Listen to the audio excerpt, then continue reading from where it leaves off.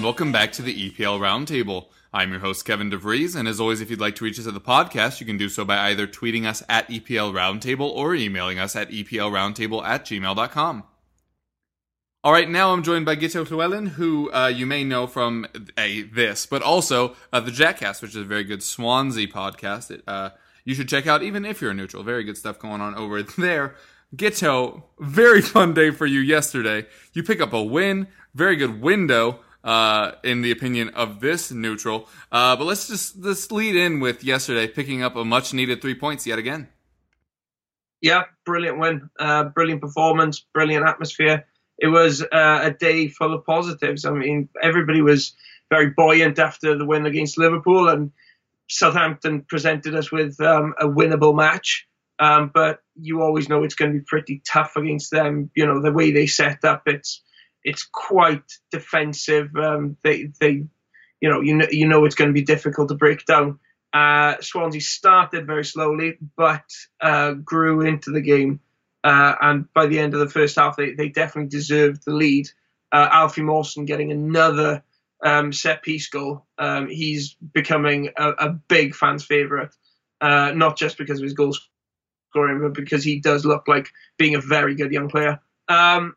Second half, Southampton came back into it, but then, it's the third. Well, it's our third win in 4 games now, and it's the third. And in all 3 of those games, we've taken the lead, been pegged back, but found that energy and that desire to go on and win the game again, which is something we've definitely not had in a long time. And it was a great counter-attacking goal. It's probably our goal of the season so far. That doesn't say much. We haven't scored too many sort of great, eye-catching goals, but I thought it was a really, really well-executed counter-attack involving new boys, Tom Carroll and Luciano Narsing, and finished off by Gylfi Sigurdsson, who has now played a direct role, either an assist or a goal in half of Swansea's goals this season, which is an incredible statistic, which shows how reliant we are on Gylfi Sigurdsson, but also how good he is. But it was great. Yeah, the performance was much, much better. It was another great performance, another really solid, disciplined, mature performance, hard-working too. And the crowd really reacted to it after watching months and months and months of really dire stuff. To actually see the team play with that kind of shape and that kind of energy again, it really got the crowd going, and that was probably the best atmosphere we've had. I can't actually remember the last time we had an atmosphere that good. Definitely, it was probably towards the start of last season, if I'm honest. So yeah, everybody felt really positive and felt hopeful again after just, more than a year of real negativity and misery down at the Liberty. So yeah, I think things are finally looking up. Yeah, it definitely seems that way from afar. You mentioned Narsing in there, obviously, because he had that great assist. Let's kind of go through some of these transfers, and we can lead in with Narsing, who has not started yet, but obviously made a huge impact off the bench, was a very big talent a couple years back, but seemed to just not put all the pieces together. What are you expecting out of him? We're hoping that he can be that player that people expected him to be a few years back. Obviously, the Netherlands has about one footballing wonder kid for every 2 people. So, and how many of those actually turn out to be, the real deal? Well, not that many. If Narsing is somewhere in the middle, then that'll be great for us. We need a winger whose first aim when he gets the ball is to go forward and attack and take on defenders. That's what I'm hoping to see from Narsing. People are already saying, he needs to work on his defensive game. Yes, that's probably true. I mean, if you are a winger in the Eredivisie, you don't do as much defending as a winger in the Premier League. But you know what? We've got someone like Wayne Routledge who just does nothing but defend, and once he gets into the opposition's half, he just completely breaks down. We need a winger who is actually going to give fullbacks a tough time and give them something to think about. The assist was beautiful last night. I didn't even see Gylfi Sigurdsson's run from my seat, but Narsing spotted him very, very well. And generally, he looked creative. He looked like he was trying to make things happen, and we really should have bought him in the summer, or somebody like him in the summer. We've been playing without a Premier League winger for an entire half season. That's really handicapped us going forward. Hopefully now he can really plug what is a huge gap in the team. Yeah, and with Mo Barrow leaving the club, does it look like Narsing will probably be your starting winger there for the coming weeks at least?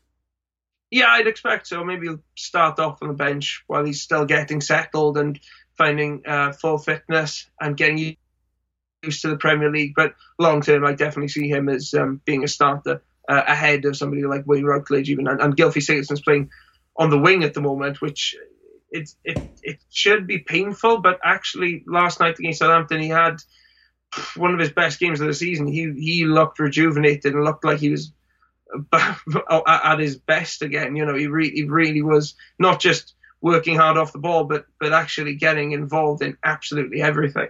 So who knows? Gylfi could be playing on the other wing for the rest of the season, quite strangely. But Narsing I definitely see as a starter. Mo Barrow, I like Barrow, but he has big deficiencies.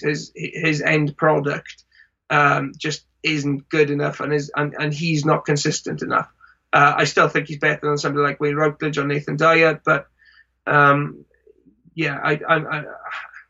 he's just not good enough for the Premier League, really. So Narsing is that Premier League winger that we've been looking for. In central midfield, there had been some issues. I know you don't place a whole lot of trust in Leroy Fair, despite the fact he pops up with goals every now and again. Key is not the player he was 2 years ago, unfortunately. So you bring in Tommy Carroll from Tottenham, had basically not played in 2 years for us. And then from step one onto the pitch in a Swansea kit, he's just turned it on. Yeah, I'll admit I thought it was quite a vanilla signing when we brought him. He was a nice player when he was on loan with us. A good passer of the ball, reliable, put in a shift, but didn't really have that extra that extra quality that you're probably looking for in a dynamic Premier League midfielder. But what we've seen of him in his first 2 games is a completely different player. He's feisty. He's up for the fight. He's getting stuck in, closing players down very well. His passing is brilliant, both in close spaces and in and more long range passing. Even his crossing is very impressive, has to be said, which is something I definitely didn't expect from him. So he's contributing both defensively and offensively, and I think he's actually helping the other midfielders around him in a way that Leon Britton did for so many years at this club. There are big similarities between Tom Carroll and Leon Britton, and Carroll's getting Jack Cork playing much better. Even Leroy Fair, who you're right to say I'm very critical of. I thought Leroy Fair was very good last night against Southampton, and he was pretty good against Liverpool. So if Tom Carroll can get Leroy Fair putting in 2 decent performances in a row, he's a very good player. Yeah, the effort. Yeah, if he can get efforts out of Leroy Fair, that will be the most impressive. Many managers have failed to do that in the past. You also brought in Olsen at left back, which was also a need. And the attacking play that he's brought to you at fullback seems to have really also helped your attack. Oh, absolutely. It's amazing the difference that he's made. We've been putting up is harsh, but we've had Neil Taylor now as our main left back ever since Ben Davies left, and he's fine defensively, but in attack he offers you absolutely nothing. He isn't confident dribbling. He's not a good crosser of the ball. He scored 1 goal, I think, since joining Swansea, and that was for Wales against Russia, even though he tried to miss it. Olsen, on the other hand, is a complete opposite. He will get forward at every possible opportunity. He is lightning fast, and he's got a decent cross as well.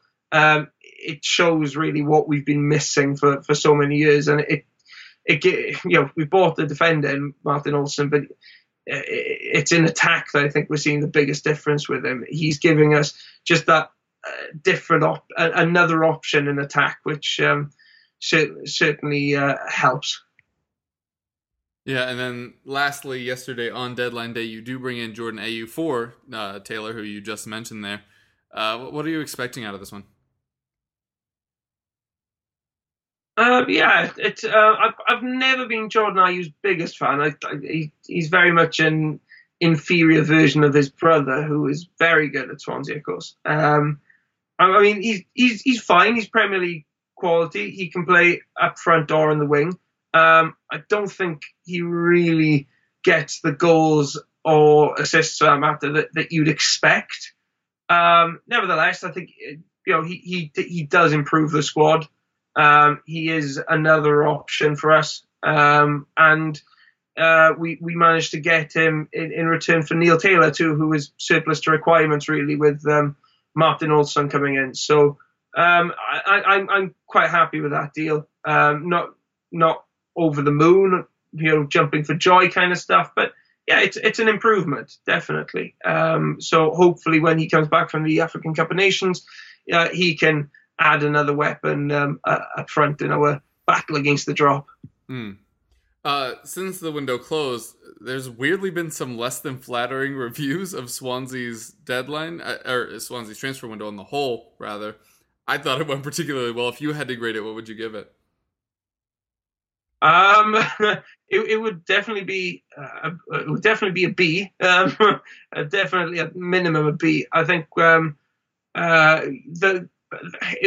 was an article in on Football 365 which measured the winners and losers of the transfer window, and I certainly expected to see Swansea among the winners, but they put us among the losers, which surprised me. And that was basically because we failed to get the one player which we really, really needed more than any other, which was a centre back. And I can understand that thinking, because our defence hasn't been very good this season. It's been appalling, in fact, although it has improved slightly under Clement.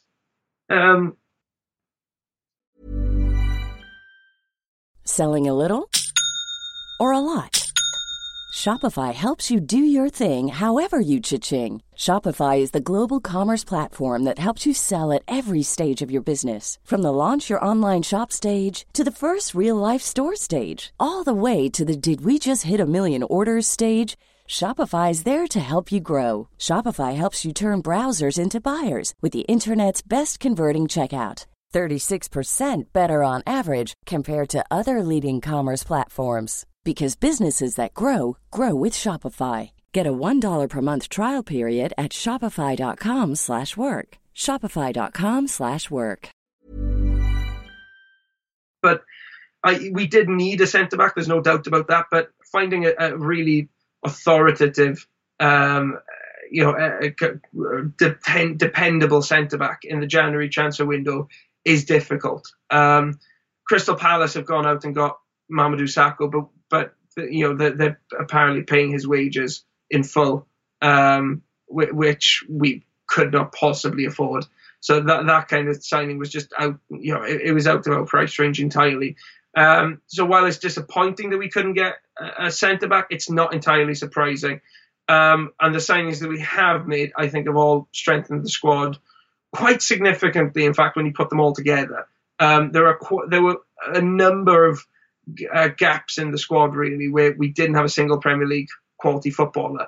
That we've now found ourselves a Premier League quality left back in Martin Olsson, a Premier League quality central midfielder in Tom Carroll, Premier League quality winger in Narsingh, and a Premier League quality winger/striker in Jordan Ayew. So those are four key positions which have been major weaknesses for us all season, which suddenly look far stronger.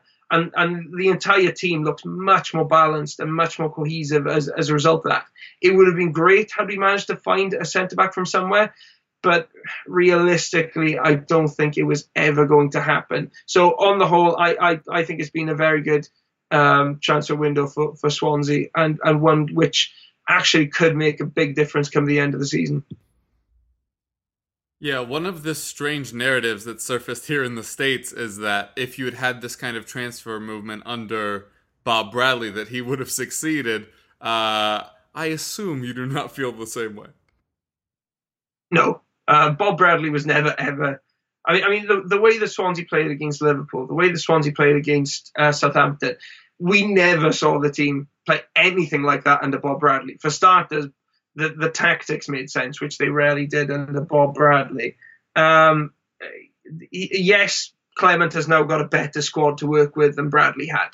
There's no question about that. However, Bradley proved quite conclusively in his time in his very brief, admittedly, time at Swansea that he was in no way up to the job. Tactically, he just did not have a clue.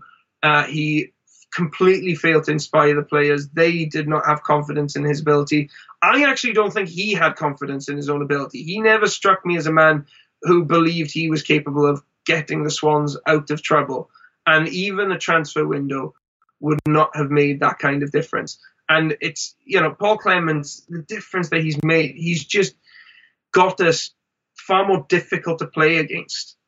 He's got us, it's not flashy, it's not the Swansea of old, but we at least look now like a side where the players know what they're meant to be doing, and they know where the players around them are going to be, and they know what the ultimate strategy is when they walk out onto a pitch. That's not what we really saw from Bradley pretty much at any point. And when you look at Bradley's statistics, I'm actually working on a piece at the moment for the very, very good Swansea City fanzine SOS, looking at where Bob Bradley fits among the very worst managers in Premier League history.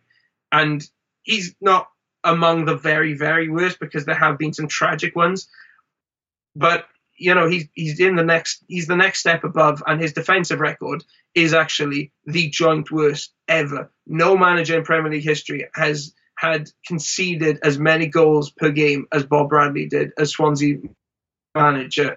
The only manager who actually had the same record as him was Rennie Meulensteen at Fulham.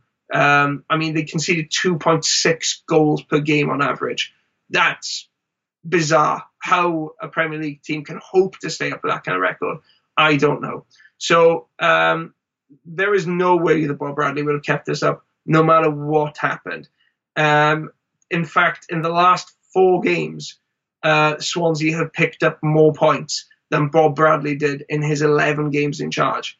Wow. Yeah, it's that which tells you a lot about the kind of difference we've seen. The performance we saw against Southampton just would never have happened under Bob Bradley's leadership.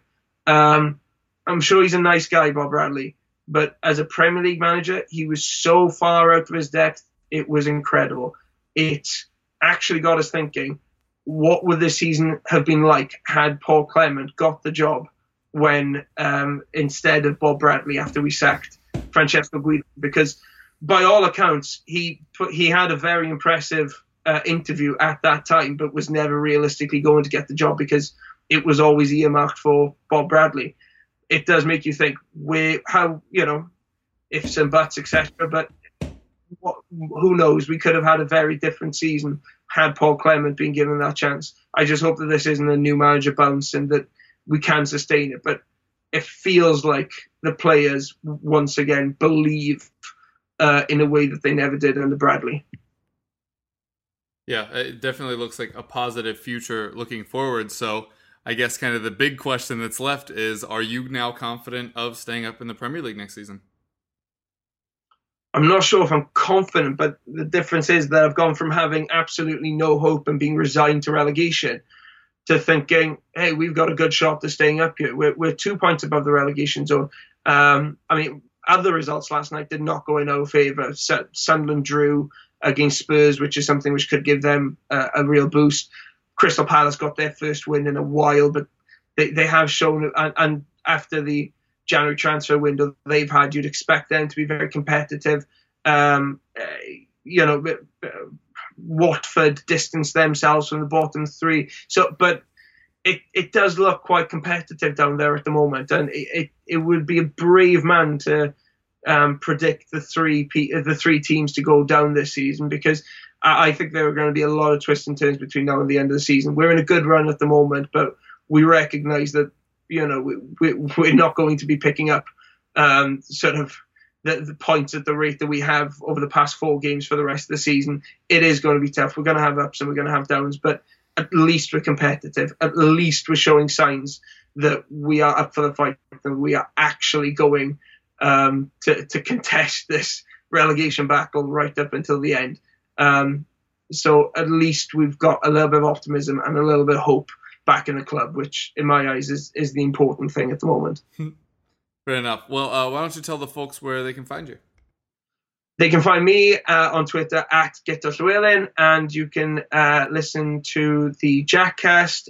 We should be recording one next week, looking back at the Southampton game and the Manchester City game coming up against Sunday, which should be a very difficult task, obviously. But you can find us on Twitter at the Jackcast.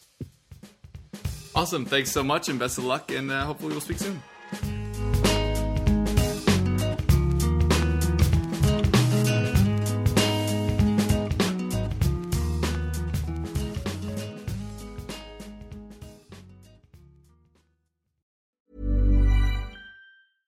Spin your passion into a business with Shopify and break sales records with the world's best converting checkout. Let's hear that one more time. The world's best converting checkout. Shopify's legendary checkout makes it easier for customers to shop on your website, across social media, and everywhere in between. Now that's music to your ears. Any way you spin it, you can be a smash hit with Shopify. Start your $1 a month trial today at shopify.com/records.